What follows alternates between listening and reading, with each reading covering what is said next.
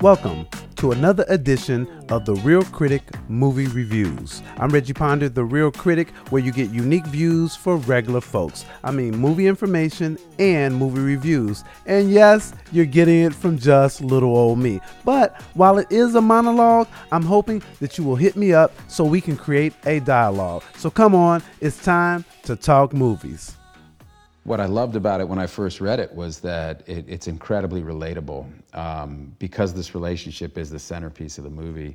But you really feel what this means to both of them individually. You go back to the home with Ken Miles and you see his relationship with his wife and his son. You see what's at stake and the crossroads he's at, the financial trouble he's in, and you get that with Shelby as well. You know, this is an inflection point in both of their lives. They need each other in order to have the outcome that they both need to have happen. But they fight like brothers, you know, which is, they drive each other pretty, crazy, which is a lot of fun. It's like a classic buddy movie. Yeah, that's my attempt to make some car sounds.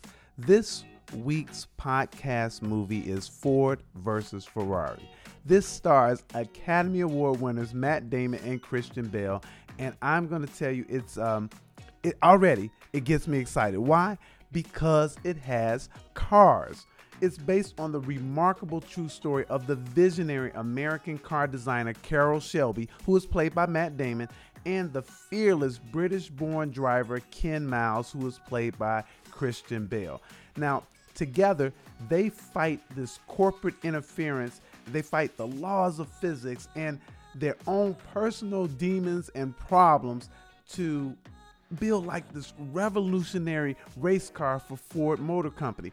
They have to work with Henry Ford II, Lee Iacocca, the whole corporate board, all that corporate mess to try to make this happen just so that they can win and take on the dominating race cars of Enzo Ferrari at the 24 Hour of Le Mans in France in 1966. I know. If you're not excited about this, this is not the movie for you. But if you like cars, if you like a good story, and if you want to learn a little bit more about this visionary American car designer, Carroll Shelby, Damon and Bale are the perfect pair to bring it to you. So, what's to like about this movie? Did I say cars? Well, and did I say Matt Damon? Academy Award winner Matt Damon? Did you see him in the Bourne franchise? Did you see him like in all those cars? Well, all right then. Then there's Christian Bale. And did I say, I know, cars. Did you see the guy driving that Batmobile? Cars. In this one, he is even a better driver. I like the story of Ford trying to beat Ferrari in the 24-hour Le Mans. I really like that. I like the competition and how Henry Ford II was really trying to rebrand or build his brand up in a way by winning the 24 Hour of Le Mans. Then there's the story of Carroll Shelby. He drove cars, he made cars, and he lived cars. I liked learning about him, a little bit about him and his drive, and how actually he became this great American car designer. There's the story of the British driver, Ken Miles, who is a great driver, but he really hasn't mastered the royal etiquette. I'm just saying that his bedside manner is really not to be desired. I'm saying like his human skills are lacking. His filter is missing. His engine is always revving. Oh, okay. You get the point, right? Then there's the story of Henry Ford II. I like that too because he has a legacy to live or to improve upon. I like this film. It was funny. And I did say cars, right? It was the bond that cars brought to this very strange relationship between Shelby and Miles. And in reality, if they only showed a few cars and focused on the relationship between these two men, it still would have been worth watching, as Damon and Bale have great chemistry and they make this whole thing believable. It was really interesting, and it got me to go along for the ride. And you know, who wouldn't want to go along for the ride at the 24 hours of Le Mans?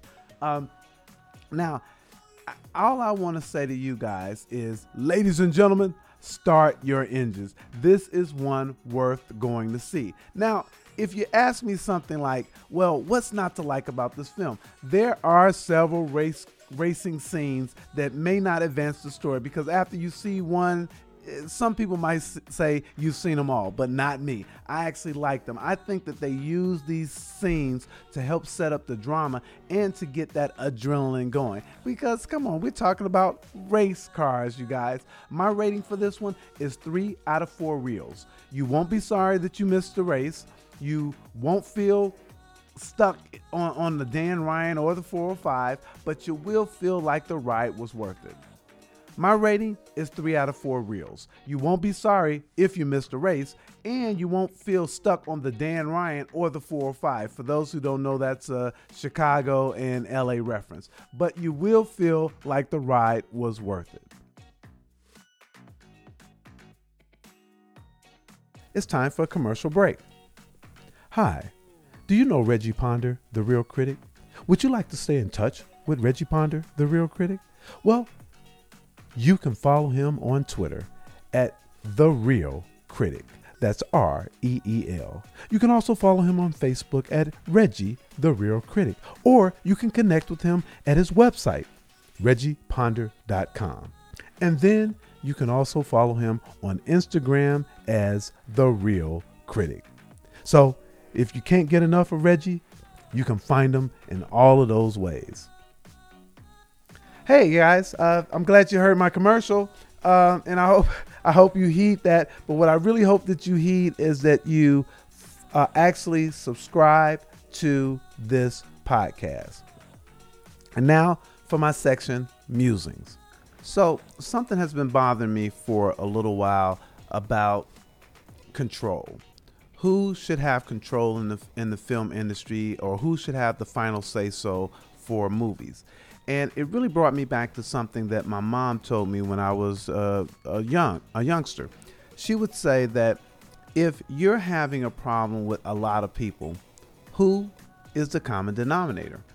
And I really didn't understand it then, but as I got older, I did. It's basically what she was trying to say is that this is an opportunity for some introspection, to look at yourself and see what is the problem.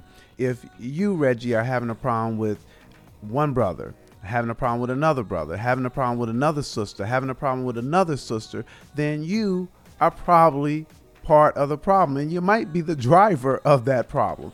And just for those of you who don't know, I have 10 brothers and sisters, so that scenario is quite possible. I think I'm good right now with most of them. But the reason I bring this up is that Tim Miller, who was the director of Terminator Dark Fate, had a major problem with James Cameron, one of the producers. And in fact, it is reported from them that it actually turned into somewhat of a bloodbath, that they argued fiercely. So who has final say so? Who has final control? Is it the director? Is it the producer? Is it the star actor? I mean, how does that really work? Now, of course, it probably works on a case-by-case basis.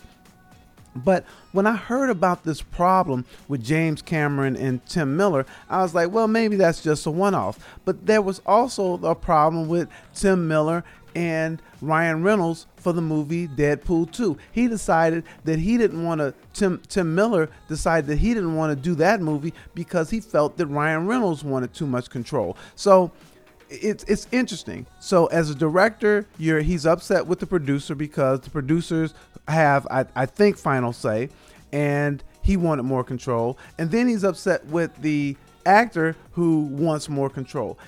Is that reasonable? Probably so. It's probably reasonable in both instances to want to have more control and to see the end product in the way in which you like to see it. But I would say to Tim Miller what my mom said to me: who is the common denominator?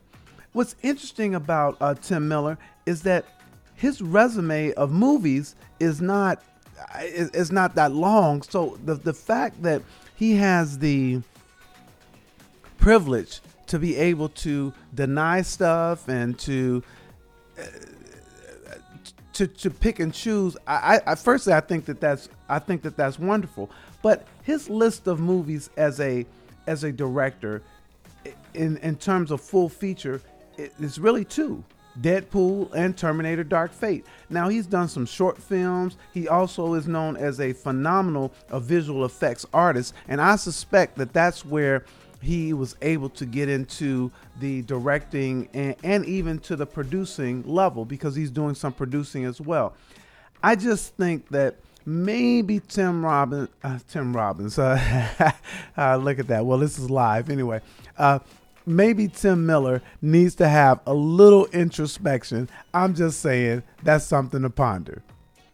I want to thank you for joining me, and don't forget to follow me on Twitter at The Real Critic, REEL, on Facebook at Reggie The Real Critic, on Instagram The Real Critic, and you can follow me at my website at reggieponder.com. Thanks. I'll see you next time, where we'll talk some more about the movies.